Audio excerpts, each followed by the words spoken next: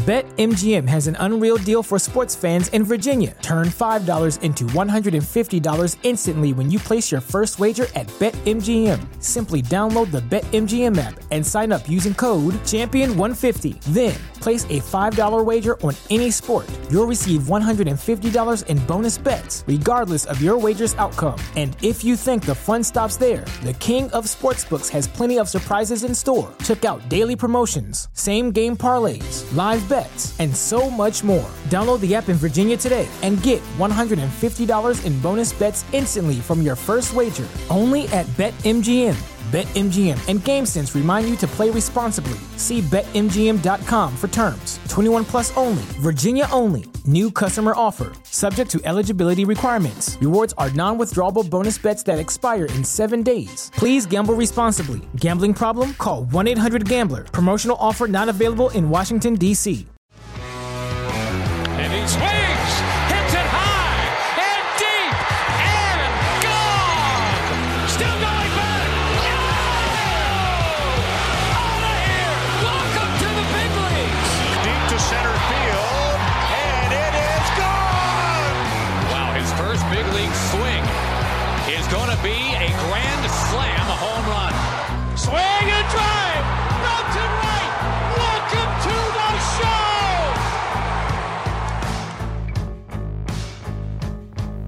Welcome back to The Call Up, your go-to podcast on the future stars of Major League Baseball. As always, I'm your host, Aram Layton, and in today's episode, we have an awesome interview with one of the best prospects in baseball and the top prospect in the Chicago Cubs organization. That is Pete Crow-Armstrong, center fielder, one of the best gloves you are going to see. Just won the minor league Gold Glove for center field, and I mean, man, we talk about his defense, and also you could see a little bit of that defense in the StreamYard breakdown we did on YouTube, which is linked in the podcast description.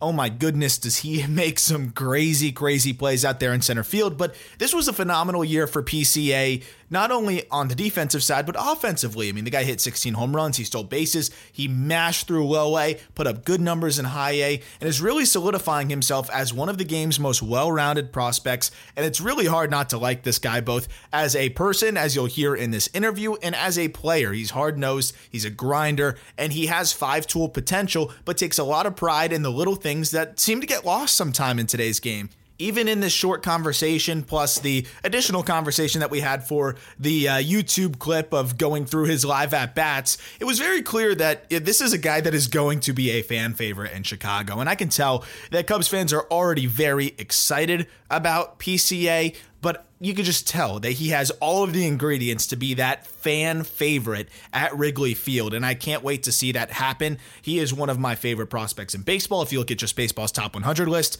he's inside the top 30, and he is going to continue climbing. He talks about some of the things he wants to work on going into next year, approach-wise, just overall game-wise. I can promise that his defense and center can't get much better, but what he did with the bat this year after being injured in 2021 and then being traded during that recovery time to come into this season, or this past season, I should say, and do what he did in his first full year, aside from the 6 games he played in 21 prior to the injury. It was really amazing and remarkable and impressive what he did as a high school guy, making that jump to low A then high A. So this is a player that is going to be a good big leaguer for a long time, and I think he's going to be a great big leaguer for a very long time, and also really matches the passion and the energy that you get from Chicago fans. You know, you can tell winning is a priority, and getting up to the big leagues as soon as possible is something that I think is very feasible for him. I think he can get up by the end of next year if he continues on the trajectory that he's on. We talk about that and many more things. A reminder to subscribe to that Call Up YouTube channel that I have linked in the podcast description. If you were quick enough to get to this episode on Friday night, you may have beat us to uploading that hitting breakdown with PCA. It's also on my Twitter, but if you're listening to this on Saturday or at some point over the next week, you will definitely be able to go to that YouTube and check out the hitting breakdown with both PCA and Mervis. And we're going to be doing a lot more of those on that channel. I'm going to be doing a lot more swing breakdowns, even just diving into different prospects throughout this offseason and a lot more unique prospect content on that YouTube. So if you could help us and help me grow that channel by subscribing to it, as it's linked in the podcast description, that would be awesome. I'm really excited about the content we're going to be putting out on that Call Up YouTube channel. Without further delay, here is the interview with Cubs top prospect and one of the best prospects in baseball, Pete Crow-Armstrong. And here he is, top prospect in the Chicago Cubs system, Pete Crow-Armstrong, also known as PCA, probably one of the best nicknames in the minor leagues right now. Pete, thanks so much for taking the time, man. Really excited to talk to you. Thank you, man. I'm happy to be here. Very happy to be here. So first of all, and I feel like this has been a trend, the last few guys I've had on the show have all had phenomenal years. And I have to congratulate you as well on having a phenomenal year. Had your fellow, I guess not teammate, you guys didn't overlap, but Matt Mervis, you will be teammates soon. But organization mates, I guess the best way to say it, had him on. He just talks about how incredible you are as a baseball player. I think what you do on the field, both sides, speaks for itself. But you had a phenomenal season after coming off of an injury, which we'll talk about a little bit. But how good did it feel for you just to get out there and do what you did? And just take us through kind of what your emotions were after this season. Yeah.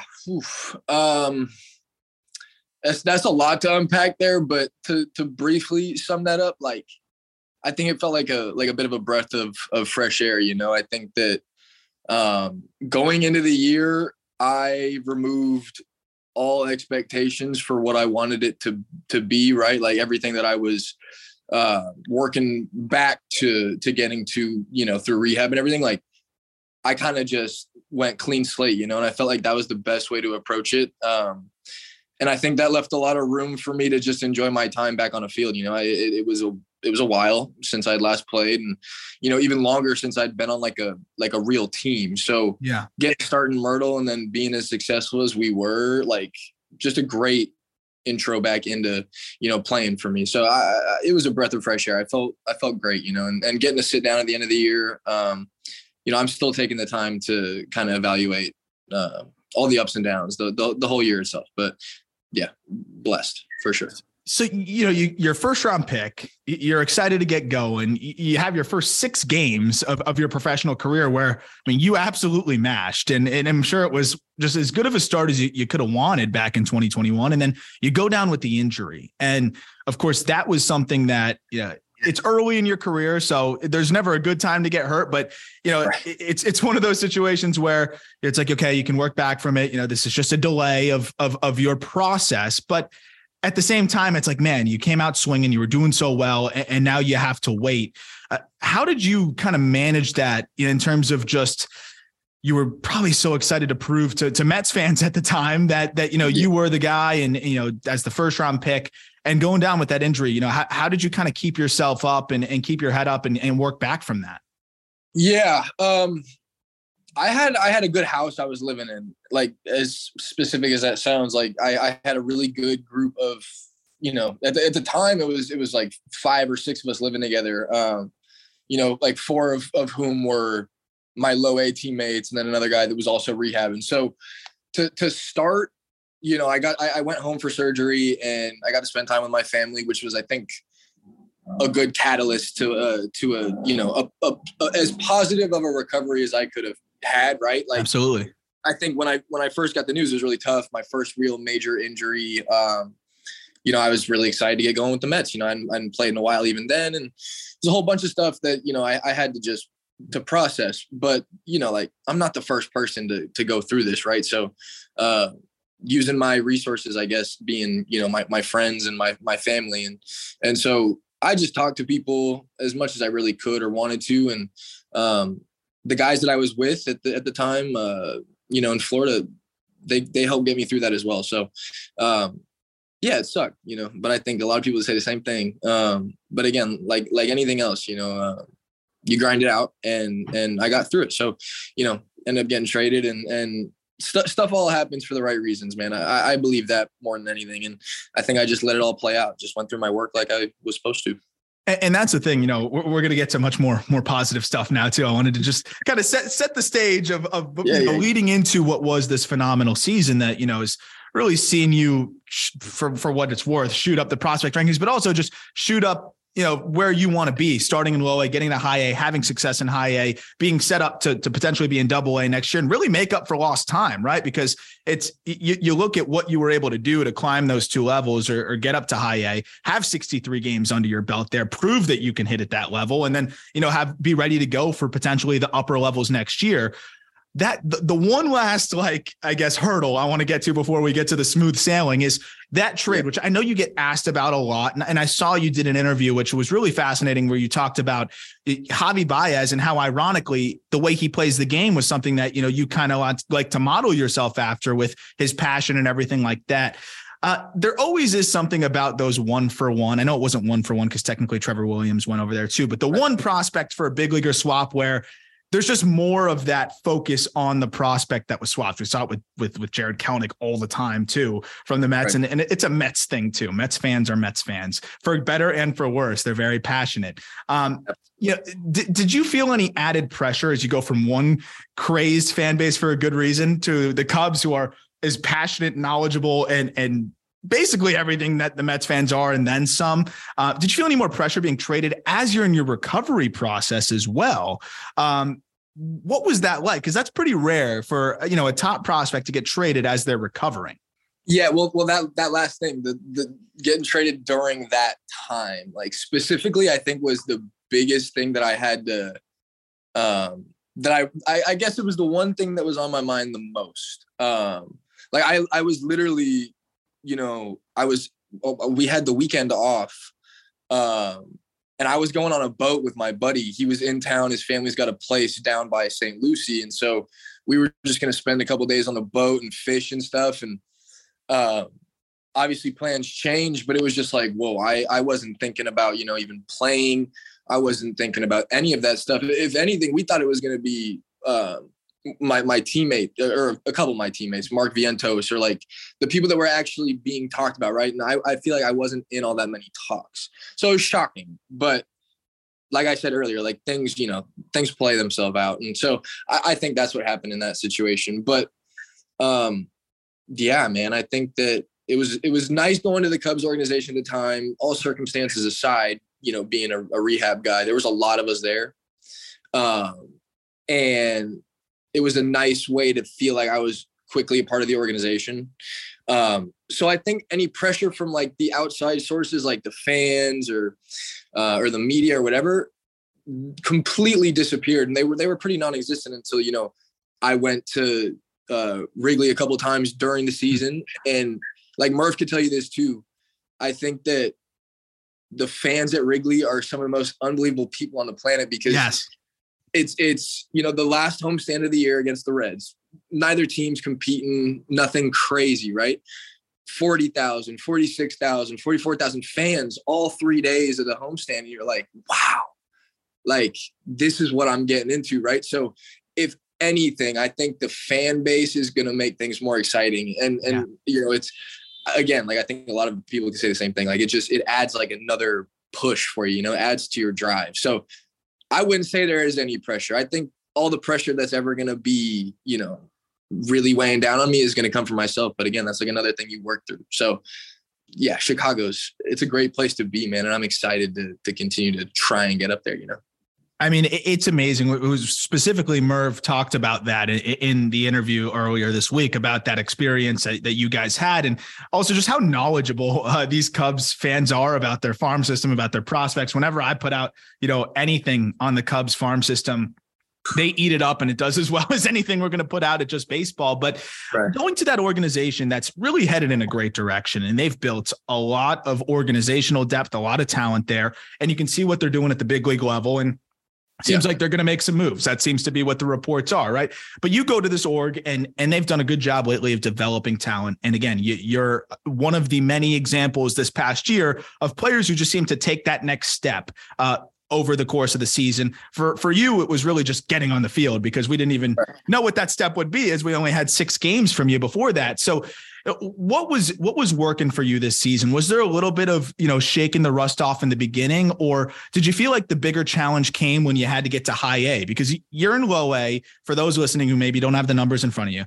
38 games, you hit 354, 443, 557. That's an even 1,000 OPS, which just looks so nice, by the way. Right, then you go up to high A and you put up great numbers there as a younger guy at that level, an 831 OPS at 287, 333, 498, hitting for power, stealing bases, and of course the elite defense in center. Was it harder shaking the rust off in low A, or was it harder making that jump to high A, which you did pretty quickly, given that this was still your first real professional taste and, full season ball? I think it took me a little long to get adjusted to high A by my standards. But I brought that upon myself. I think I just let the change of scenery kind of dictate how I was hitting. And I think in Myrtle, one thing that I was doing really well was walking. I swing a lot, and I don't think that necessarily needs to change, but I needed to walk more in high A. I needed to work my bats, and that's a great time for me right now to work on that. Just kind of drilling it into me mentally, like, hey, this is what you need to look for. This is what you do really well. All that stuff. But then once I think that became a little more relevant in my head, I think once I started working my walks, I think that's when I started, doing more damage, maximizing all the swings that I take, and I think I did a good job of that in Myrtle. And again, a little slow start to that in South Bend. So something I always like to ask guys that, have that speed and power combination, because I think a lot of people don't realize how much you can impact the baseball, or at least some that don't watch you as consistently. They see, speedy center fielder, that can spray the ball. But I don't know if you look at the exit velos that you put up some big time exit velos and you've got some power as well. That, and especially to your pull side, you hit some bombs this year, but also it's a very special ability to be able to slap one on the ground and potentially beat it out when you're in a tough spot. You talk about feeling like you swing a little bit, frequently, but also you put the bat on the ball a lot. How do you find that balance between just, I can put the ball in play and there's a good chance I can beat it out, but also being patient and, knowing that you can do damage? Is that something that you felt like you started to get a little bit of an idea of as this high A season went on? And, what is kind of your thoughts on that whole balance? Absolutely. Like as a hitter, there's days where, you're feeling great. Right. And you talk about those, just being able to like slap one, like, I think the days that I'm feeling great, where it feels like I can, I talk about bullets. Dustin Kelly introduced this thought to me. And whenever he was in town, he would ask me, how many bullets do you have today? And if my answer was 5, that means, all right, I can let it loose, 5 times. If I'm really seeing it well, if I'm feeling good, some days it'd be more, some days it'd be less. But what I had to realize was you should always be swinging to do damage, to hit the ball as flush as you possibly can. I just think that naturally as a hitter, like some days you can get away with letting it loose a little more, and you get away with those hits where you're maybe reaching out and slapping something. But, being able to run, like I feel comfortable doing that sometimes. And on those days where I am feeling good, like I let my feet work too. So I feel like I can produce a lot more if I'm putting the ball in play and making stuff happen with my legs. But yeah, I learned that I'm somebody that always needs to be looking for that pitch that I can go hit a double on or a home run on, because if I can put a ball in the gap, I'm running, I'm on second or third base. If I'm on second, I'm stealing third. Like that's how I, ended up kind of viewing my offensive game, is like shoot for doubles, like shoot to extra base hit.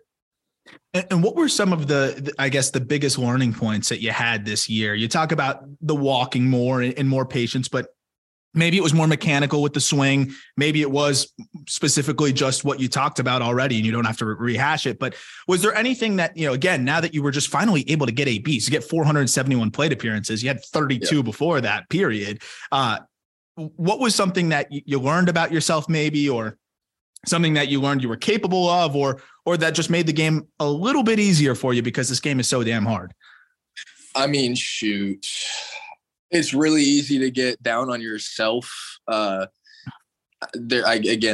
keep saying, like, a lot of people could say the same thing, but just as baseball players, we're a different kind of, perfectionist, because we got we got such great room for error, but when you minimize that room for error, that's when, you separate yourself and stuff like that. But I think for me, it was being too quick to doubt something that I was doing. And in turn, it's like, I guess a better way to put this is like, I would watch certain teammates come back into the dugout after getting out, and they could have looked silly. They could have squared a ball up and just hit it right to somebody.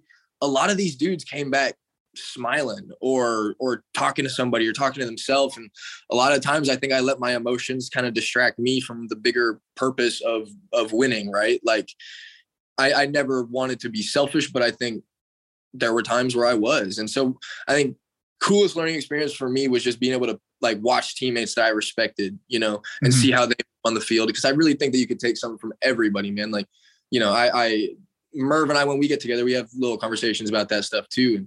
And, he's an emotional guy when he plays, he wants to do really well. And, I think that, like I said, like watching the right guys and how they move, I think, gave me a lot of added knowledge this year for sure. Yeah. I've seen Merv go into the tunnel a couple times. Yeah, it happens, man. Yeah. It happens. But like people that care, people that are emotional, like I think it's okay sometimes. Some people play better angry, 100%.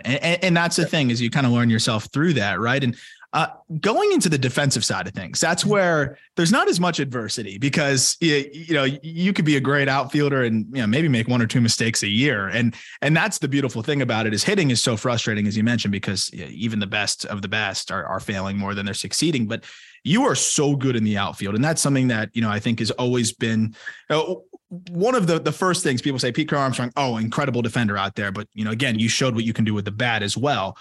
How much pride do you take in the defense, and what does it mean to you to have that label? Of course, you want to be that 5-tool player, which I think, you very much have shown you're capable of being. But how much pride do you take in that defense? Because I think it's very evident when you watch the video out there, and we're going to go live on StreamYard and go over some of those catches. But I don't know if I've seen much like it in the minor leagues. I'm not just saying that to like butter you up. It's pretty wild. I appreciate it. No, man, I call myself a baseball player, but I call myself a defender. Like that is, something that I feel like just, it's a part of me. It's who I am, man. Like I picked to play the outfield. I got told to play the outfield when I was 9. I really didn't like understand what it meant, what importance it held on the field until I got a little older and I really started to take pride in the work, and that's the thing is like, there's been hours of work put in on crafting myself into the best, defender that I could possibly be. And that's the thing is that there's still plenty, of work to be done and room to grow, but defense is just about my favorite thing to do in the world. So it's nice because I've been saying for a while that the power is going to come, and I'm glad I get to show that now, but I'm also glad that I get to showcase a bigger set or a bigger sample size of defense now that I've played a whole year. And it's always been something that, if the bat's not there, like the glove will never leave me. Right. So I always have that to keep my game up, to keep my spirits up, to keep my focus in the game, in the bigger picture. Like I was talking about earlier of winning. It's kind of like, it's a comfortable feeling knowing you can contribute on both sides, I guess. That's an awesome thing. Cause I always think about that from like a DH's perspective or even a first baseman where it's harder if you're not hitting, you gotta, it's harder to flush it maybe. So when you get out to center field, are you able to flush it pretty well and say like, hit me a ball out here, I can make a difference? Yeah. I mean, absolutely. Cause once I get out into the, onto the defensive side of things, like my focus switch, my mindset switches a little bit. I will say though, regardless of whether you're playing center field, first base, I'd say maybe it's a little different as a catcher, but there's just a lot of time to stand and think. Right. And so I think it's easy to get like looped into a little funk, but like, I think, as you get older and mature, like you start to figure that out. And so you go back out into the outfield with a clean slate, defensive mindset, looking to make the next play, I guess. How different were the reads when you go from high school And you know, I'm sure you're playing the showcase circuit. You're seeing some really good hitters, and that's off metal. But you know, going to low A, high A professionally, like how different were the reads for you, and what was that process like? Because the one thing that stood out to me when I was watching, you know, some of the video from your season, and by the way, totally spaced on it. Congratulations on the minor league Gold Glove. I'm sure you will get many more of those and big league Gold Gloves down the line as well. But I appreciate it. How different were the reads for you? Because your jumps really stood out to me. I felt like, you know, for the jumps, that was what really was the most impressive thing potentially is how easily you were able to kind of get those reads and go. How did you get there? Was it a lot of the live batting practice or what got you to that point?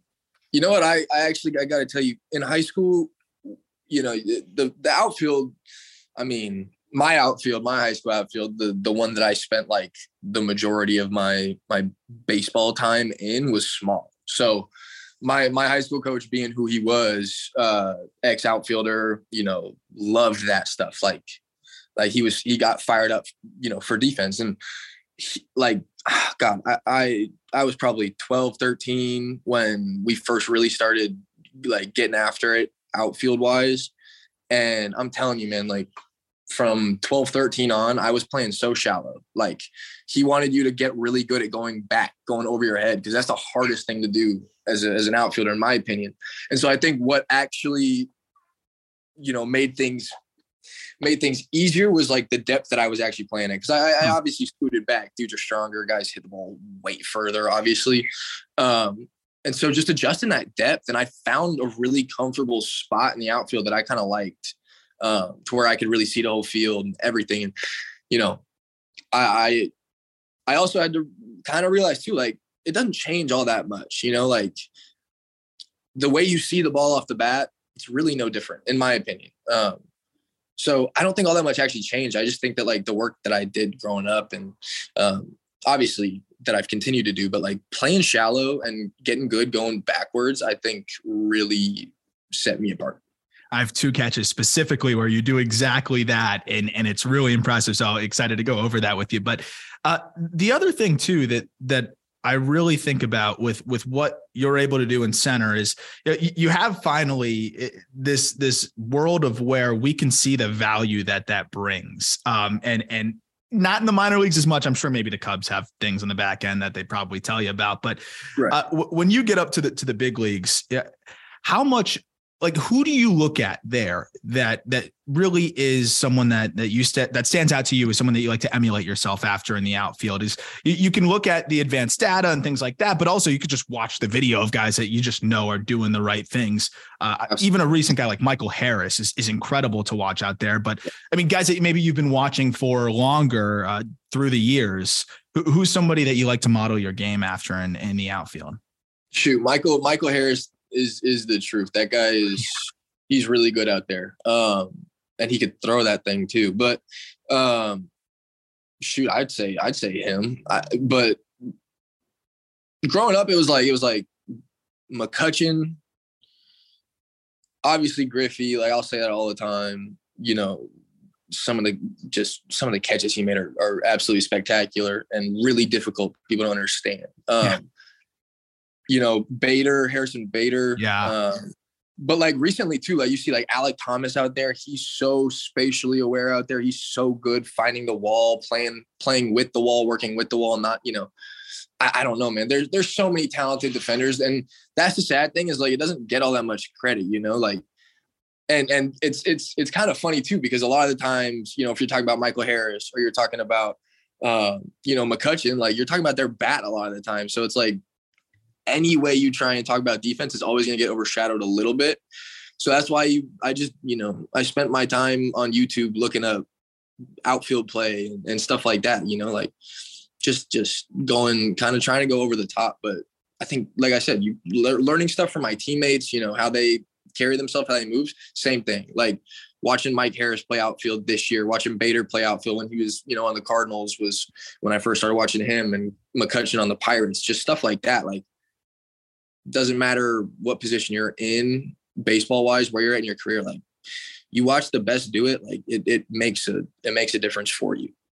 So you have this successful season and now you're working through this off season. What's been the focus for you to try to build off of what you just did in that first full season that you did so many things so well? Now you're potentially going to make a huge jump, which is high A to double A is always a big time challenge. What's been your focus through this off season leading into next season to get yourself right or get your game to another level that you want to get it to?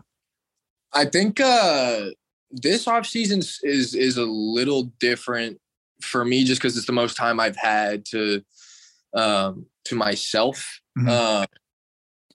But when I sat down with some of the people in the Cubs organization and talked about our goals, a lot of the talk was, hey, let's just be ready to contribute, and this is like a general way to sum it up, but let's just be ready to contribute as soon as possible. Like everything you do now is to prepare for a possible call up, whenever that comes. So they're like, you know what, we're going to minimize the swings a little bit. You swung a lot your first year, like you said, 400 and however many plate appearances. So I think with that, minimizing the swings, really focusing on recovery, I'm getting my body right. That's probably the biggest thing is getting stronger and faster. But, I think when I go back into swings, it'll just be about feeling. I really think that I was in a good spot last year, but I hit from a lot of different spots. My hands were in a lot of different places. My feet were different from time to time. And I think if I can search for consistency, then that will help me with that jump from high A to double A. Cause I'm going to have to be more stingy of a hitter. I'm going to have to, try and work those walks a little bit more. I know that as I get up. So, mastering the movement, man, mastering my craft as a hitter. I want to feel it. So that's what I'm searching for, I guess, is consistency this offseason.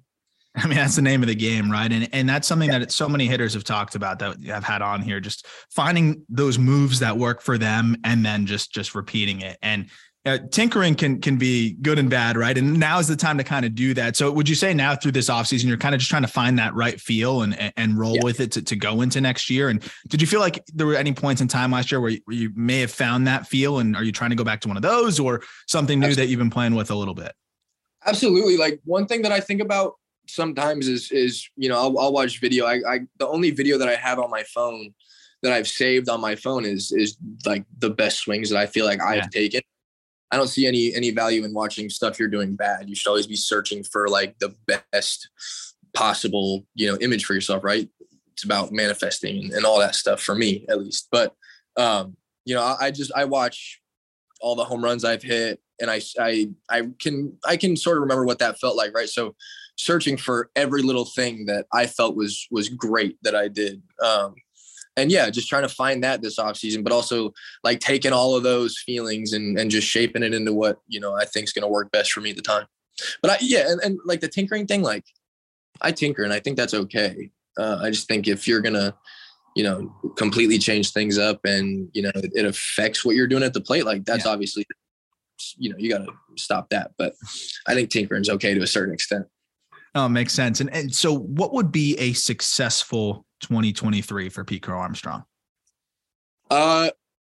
Wherever I'm at, just to be able to, winning felt good last year, right? Going through a full second half with South Bend, a full first half with Myrtle.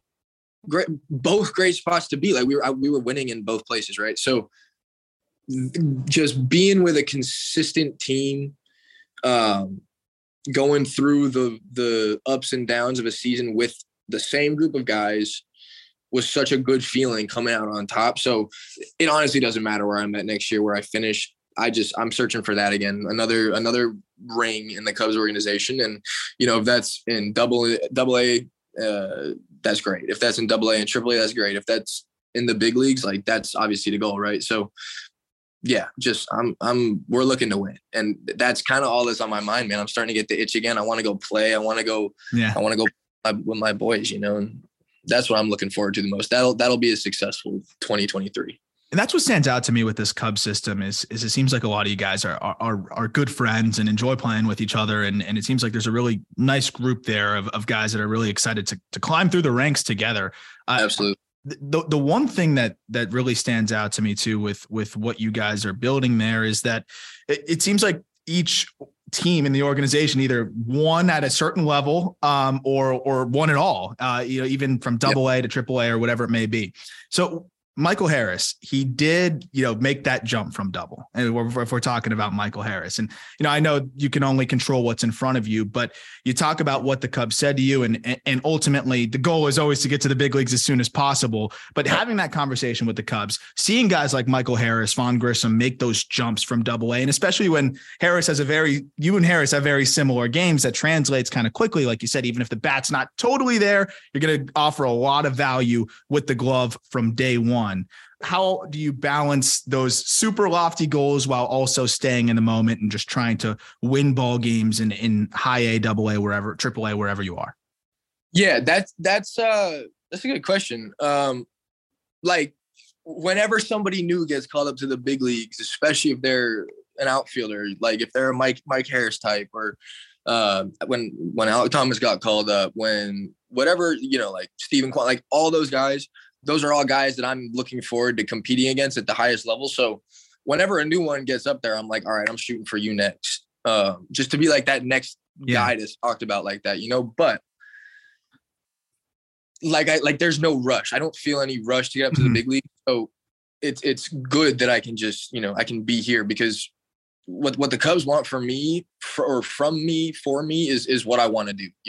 Yeah. I want to get up there when they need me, when they want me up there, and when we're in a position to win and compete. And so whenever that comes, like that's when I'm gonna be ready, and that's when I'm supposed to be up there. But like that's what's cool about it, is you always got something to shoot for, something to think about.